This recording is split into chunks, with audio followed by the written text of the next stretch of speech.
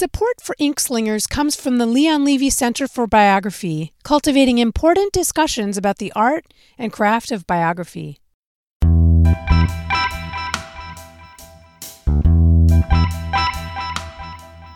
Welcome to Inkslingers. I'm Jenny Skoog. Today's guest is Robert P. Jones. Jones is the CEO and founder of PRRI and a leading scholar and commentator on religion, culture, and politics. He's the author of 4 books. He's also a regular contributor to The Atlantic, NBC Think, and other outlets. Jones holds a PhD in religion.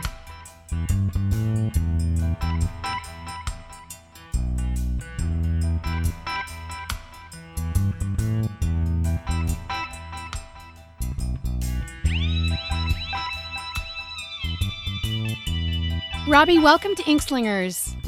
Thanks. I'm glad to be here. So White Too Long reads like a part memoir and part biography of American Christianity. What led to this book? Well, I am white. I am Christian. I grew up Southern Baptist in the Deep South. Was born in Atlanta, but grew up mostly in Jackson, Mississippi. So it's a personal book. It's a little departure for me. I mean, I typically write with my social science hat on, which means that I comfortably fly in at the 30,000 foot, level and kind of survey the landscape. But really, this one was a lot more personal, given that it connects so deeply and closely to my own biography and my own journey growing up active in Southern Baptist churches. I went to a Southern Baptist college. I have a degree from a Southern Baptist seminary before I did my PhD at Emory. So it really was so deep, exploring this connection between white supremacy and American Christianity. There was just no way to honestly write this book without it being a significant part of it being memoir. What questions were you trying to answer when you started this project? Again, it was personal, right? One of the things that shook me, I think, to the core was actually in 2015 when Dylann Roof marched into Mother Emanuel AME and gunned down 9, African-American people at church at Bible study. And the more that I dug into that, realized that he wasn't just some, random white radical, but he himself was strongly identified as Christian. Lutheran, in fact. Lutheran, that's right. He was an evangelical Lutheran church in America, ELCA Lutheran. And for those who may not know that's a mainline Protestant denomination. It's not an evangelical denomination. And that he was, been a member in good standing there. He was highly, even in his prison journals, he was doodling crosses in the margins while he was writing a race war manifesto, right? So these things fit I even include in the book, actually, a full page reproduction of this sketch he made of a white Jesus emerging from the tomb, right? And again, these are just interspersed with this racist screed and where he's saying his intentions were to start a race war. I think seeing all of that bound up together really was deeply disturbing to me. I mean, this was also, the beginning of the Black Lives Matter movement, and there were just shooting after shooting of unarmed African-American men by police, and virtually no compassionate, empathetic response from white Christian churches or leaders. So you've written that white Christian America needs a moral awakening. Can you tell me more about this?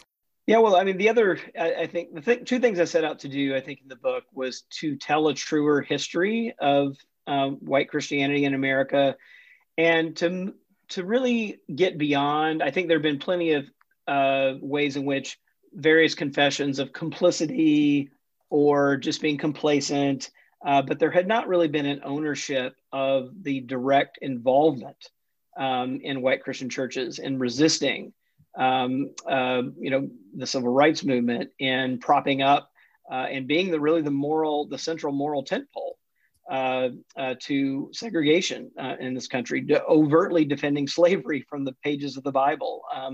There's just never really been a reckoning for that. So part of it was about telling a truer history, that we weren't just on the sidelines, right? But white Christians were in the center of, and some of the key activists in these movements, and providing moral cover for white supremacy. So I think when I say it's a moral awakening, I think first of all it is a kind of confession and an attempt to tell the truth about our history, to kind of live into a healthier and more faithful present.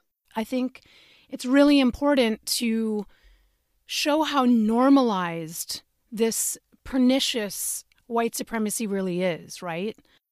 I mean, it certainly has been, when I looked at my own family, so, we're not, I think, I say this in the book. I mean, we were not the Gone with the Wind, like huge plantation owning family. We're owning hundreds of slaves. But at the same time, our family history is full of pride about all the Baptist preachers and, that are in our family's history. And one artifact I had when I was writing was actually I've inherited from my mother, our family's Bible from 1815, right? That tells, like those old Bibles, you turn in between the Old and New Testaments, and there are these family pages of births, deaths, marriages, and it's like 4 or 5 generations of things recorded, and extra pages slipped in, to, when you ran out of room. But I think really understanding that when I did some genealogical research, that even with our basically subsistence farming family, that to tell the truer story of how we got to Georgia, you have to talk about Native Americans being forcibly removed from the land in order to make these neat little 200 square acre plots that the government was handing out via a lottery system to white settlers coming really up from the upper seaboard. And you have to even, I discovered my 6th great uncle's estate settlement that has, listed every item in their estate when he died. And among them are 4 enslaved people. And he was not a wealthy man. I mean, if you translate the amount of his estate, it was only $50,000 in today's dollars, right? So that's after if you sold everything. So it's not someone who held vast amounts of wealth.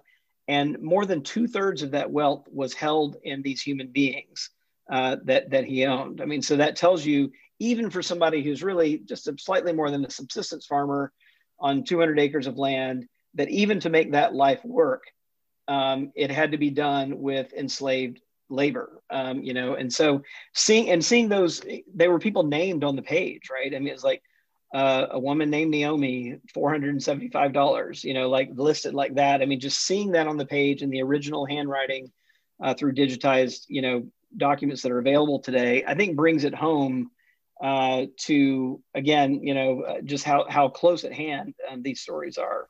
This book goes back, like way back in time, and traces the history of racism in white American Christianity. So how did you decide where to begin your story or your narrative?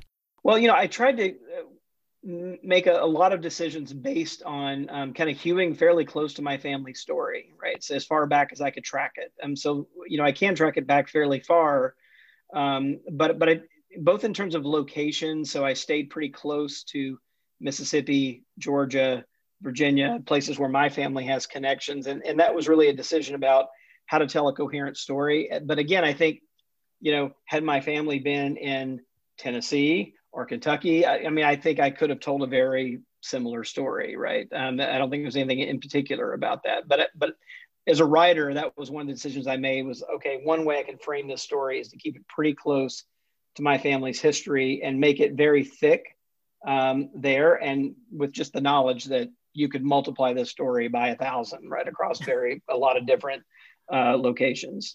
Do Southern Baptists only have this problem?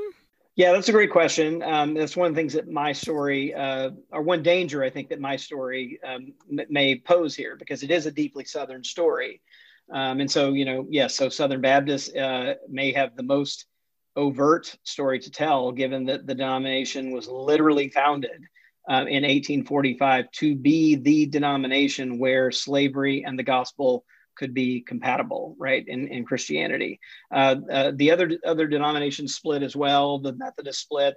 But here's the thing, it's not just the Baptists who split. The Methodists split in the same year, 1845, and the Episcopalian split, the Presbyterian split, the Lutheran split. So it's really every major denomination splits over this issue of slavery in the country. And I also show in the contemporary public opinion data, where I bring it up to the present, that legacy is still very much with us, not just among white evangelicals in the South, but among mainline Protestants like Lutherans or Episcopalians who are more numerous in the Midwest or the Northeast, and even among white Catholics. I mean, this was actually one of the surprises to me, that even among white Catholics who have their own immigration story, their own history of being discriminated against, that even there, these attitudes around white supremacy and particularly denying systemic racism against African Americans is pretty strong. It's nearly as strong as it is among evangelicals, and it's as strong as it is among white mainline Protestants in the country. So no, it's not just an evangelical problem. It's white Christianity writ large. What archives did you visit in researching this book? Yeah, luckily a lot of stuff was available online, but one of the more interesting journeys that I made was to Richmond, and the former capital of the Confederacy. So I spent some time there, various museums, but one that I spent a day, excuse me, in the headquarters of the United Daughters of the Confederacy.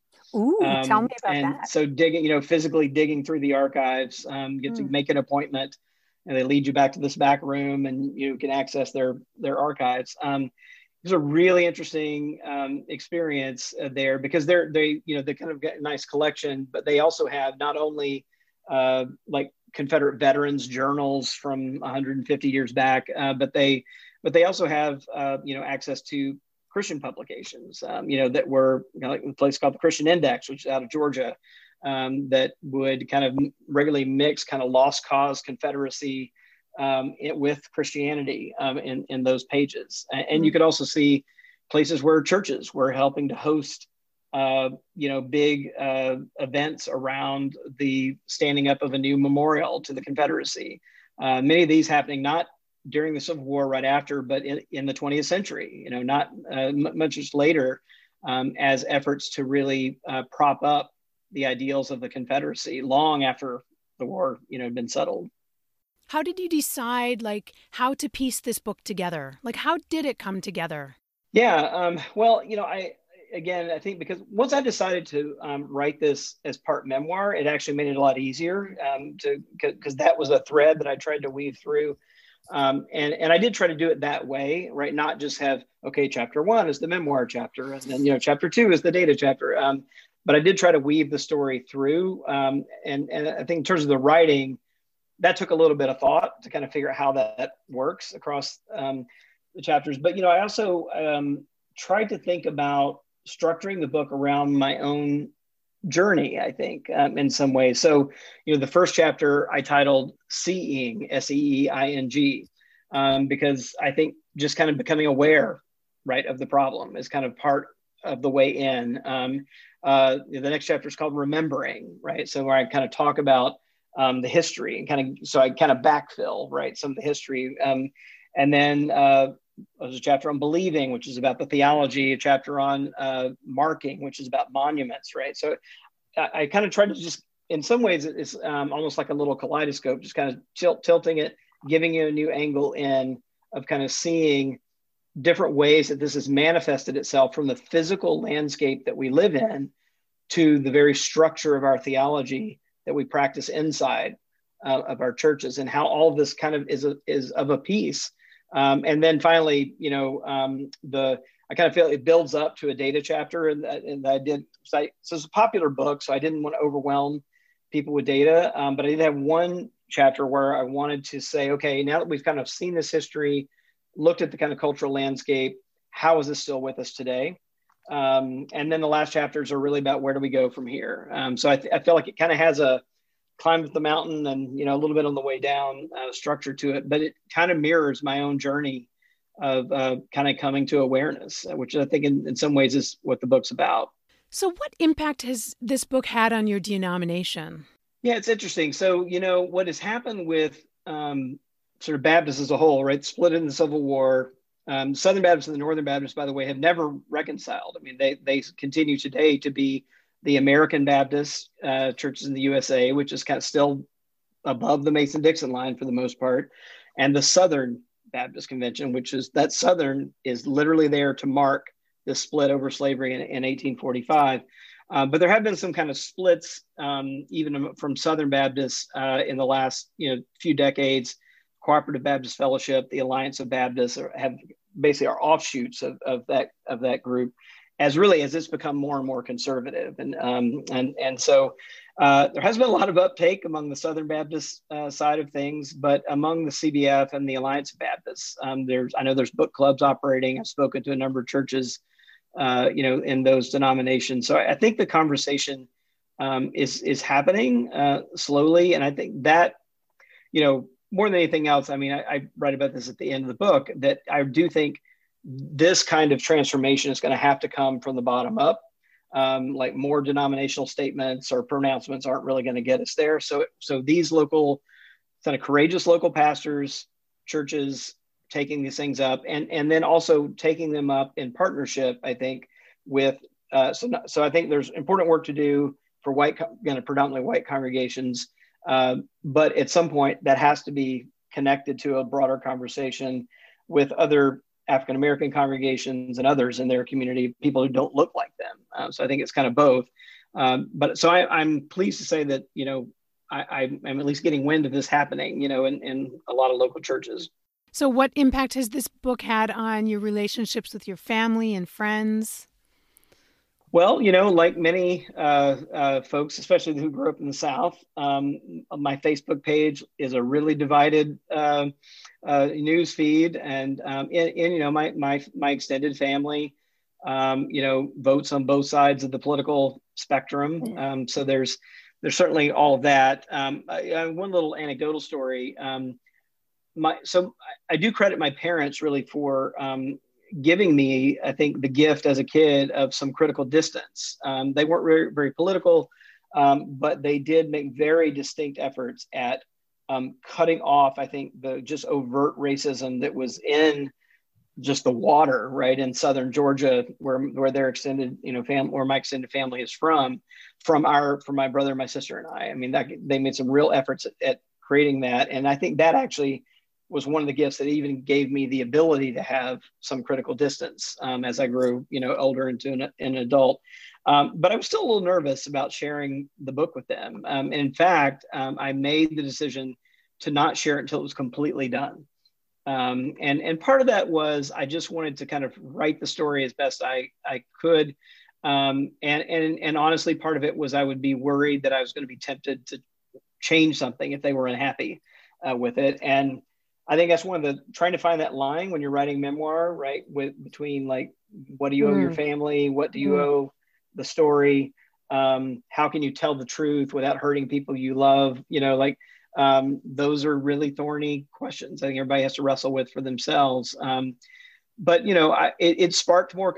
One thing I'll say is it sparked more conversations with my parents, and some that we may have never had ever, right? Had we not just started somewhere. And so I think that's part of it too. When I'm talking about telling stories, that I thought I knew all the family stories. It turns out there were a couple. One, for example, that I found out, it's not in the book because it only came out when I was talking to my parents after they had read it.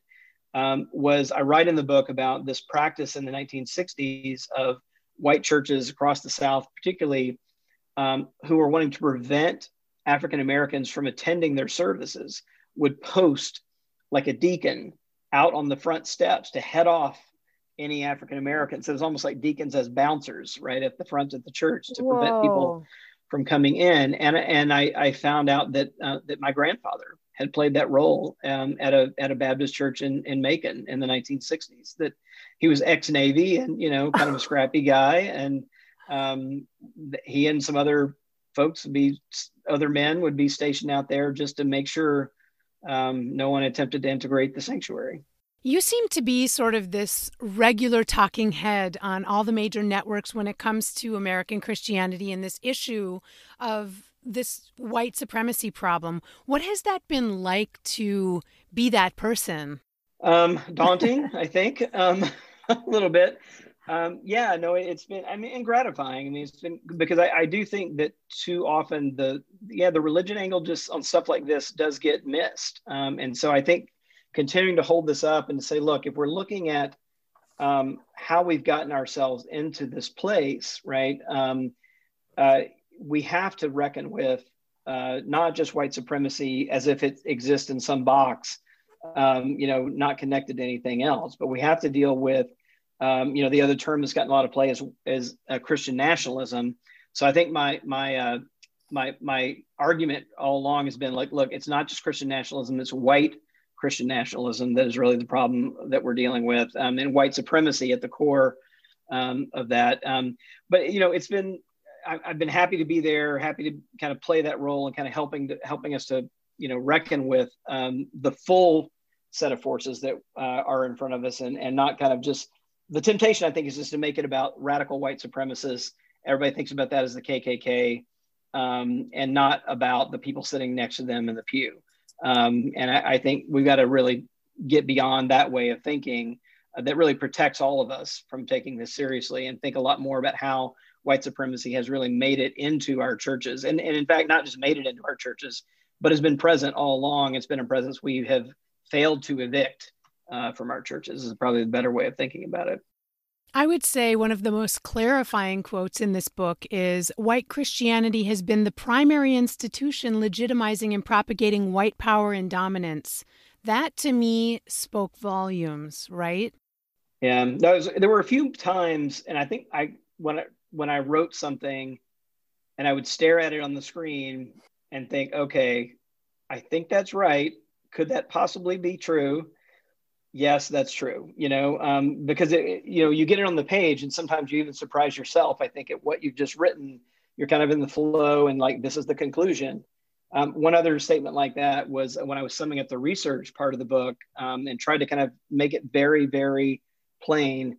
I wrote a sentence that said something like, if you were recruiting for a white supremacist group midday on a Sunday, you'd be better off hanging out in a church parking lot than you would approaching whites sitting out Christian services in a coffee shop.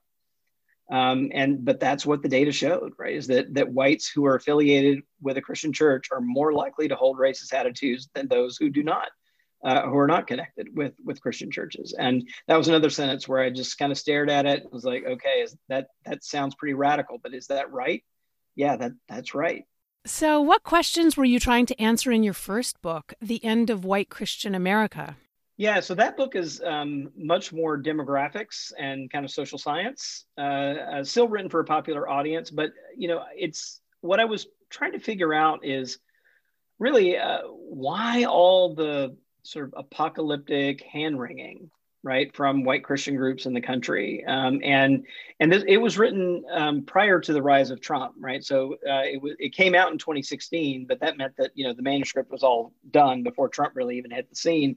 So it's not really a book about Trump, but it turned out to really, I think, explain a lot about the stage onto which he walked, right? That this because there was this kind of visceral sound, all of the sound bites that Trump really used throughout his presidencies, many of them hardly changed, right? He would say something like, "We're losing our country. If you don't vote for me, America as you know it will be over." Like he said that on January 6th, right? That America as you know it will be over if you don't stop this steal of the election. So it was the same drumbeat. And so if you really began to interrogate, so who's the we he's talking about there? Who's the us? Who's the our? All those pronouns. Who do they refer to? Mm-hmm. Right. And it became just so very clear that those were referring to white Christians, right, in the country. So in many ways, his slogan, "Make America Great Again," was really, I still think the most powerful word in that slogan was the last word, again, right? Because it harkens back to this nostalgic view.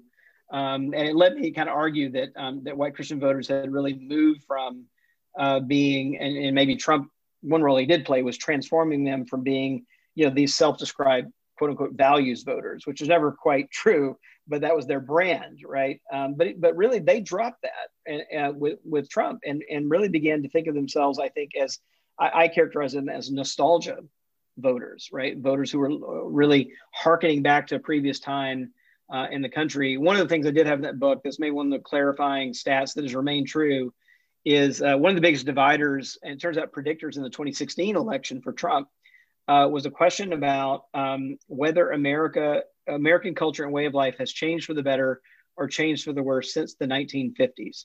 And that question divided the country right in half.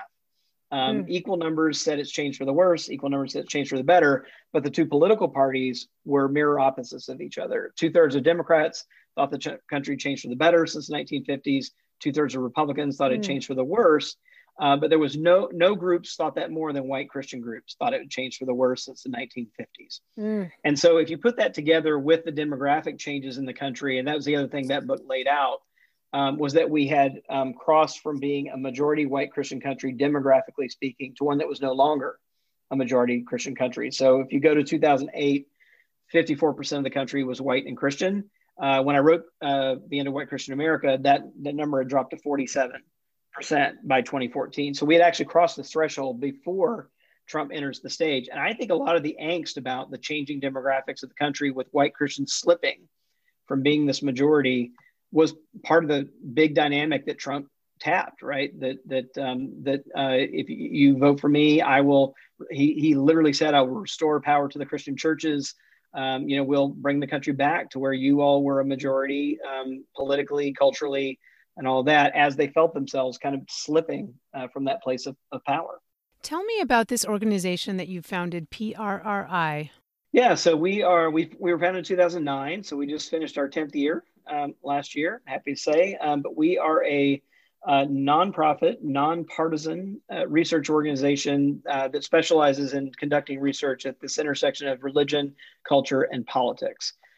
We do primarily public opinion research and demographic tracking of changing religious demographics across the country. We interview, upwards of 100,000 people a year across, 10 or 12, depending on the year, public opinion surveys, and across a whole range of issues. But our core areas that we have done the most work in are really where there are these kind of cultural fault lines in the country. So we do LGBTQ rights, we do reproductive health and rights, we do immigration attitudes and attitudes around pluralism and diversity, and the kind of changing demographics of the country, and increasingly also on racial justice issues as well. What's your writing process like? I am a kind of methodical and slow writer. So I've gotten faster, but I am a slow writer. I tend to also need bigger blocks of time. That's kind of what I found. Like I don't do well. It takes me a while to get the pump primed. So I find that I need a good 30 minutes just to get my head back into it. I try to kind of write in, like for this last book, to be really practical about it, I tried to find like 10-day blocks. Whoa. Because one of the challenges, I'm running an organization that has to kind of keep running at the same time. So I can't just take I don't have a summer like an academic does. So I had to kind of create some space. Luckily, our board gave me some sabbatical time to kind of create these spaces, but I would try to find like 10 days and I would just disappear. So I would go up to Berkeley Springs, West Virginia, hole up in, a kind of 1-bedroom little cabin and just try to write. And luckily my wife is also an academic. So she is my first and best editor. And in this last book, I mean, the way I would write is I would try to get to 1,000 words a day. And so I would get up in the morning, I would resist the urge to edit. I would write from 8 to 1. I would grab lunch, take a walk, come back, edit for a few hours in the afternoon, but just try to put 1,000 words on the page between 8 and 1, do some light editing in the afternoon, send it to my wife by 6. And then she did the yeoman's work of turning around edits to me that evening. And we'd get on the phone at 11 and talk them through. And I would do my best to put them in before I went to bed so that I could start new the next day. So that I would try to write, 8 to 10,000 words in those 10-day spurts. And then I found about six of those blocks to do that in, to get to about a 60,000 word book. But I do find that I have to it takes me a while. So I need these bigger blocks of time. I'm not good sort of parachuting in, and trying to write a few paragraphs and parachuting back out of it. So how do you celebrate the completion of a book? Yeah, it's always a little anticlimactic, because I think especially now that everything's all digitized, my first book, I actually remember shipping paper off. And most of it's digitized, although the last page proofs we still actually do by hand. So, I mean, I literally from the publisher got a stack of paper just for the last round, a stack of paper. It had been marked up by the copy editor in kind of regular lead pencil. The editor had added marks in red pencil, and they sent me a green pencil.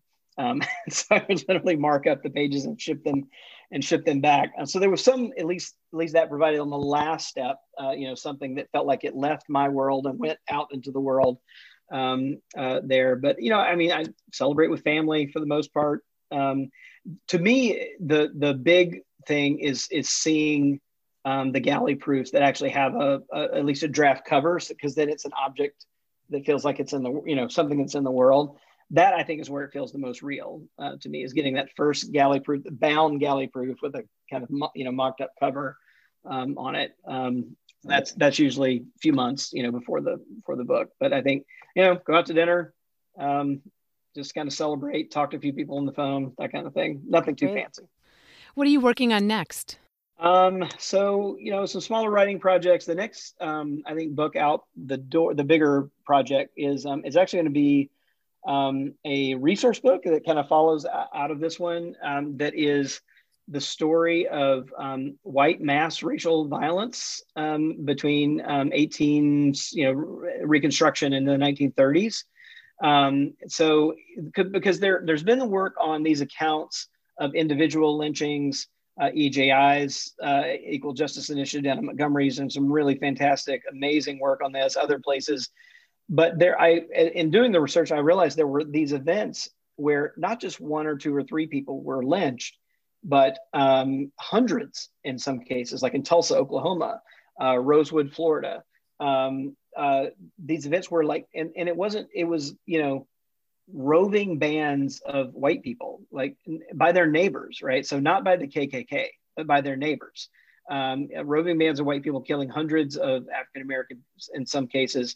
And so this book is going to have, and this tells you something, that I was able to find 10 different cities, 10 different states to tell these stories. And part of the goal is to kind of create a kind of memory, vocabulary, and literacy around, so that, when you say 9/11, everybody knows what you're thinking. These days, I think you say Charlottesville, I think a lot of people know what you mean by that, the kind of riots the rioters in 2017, the white supremacists marching in Charlottesville in 2017.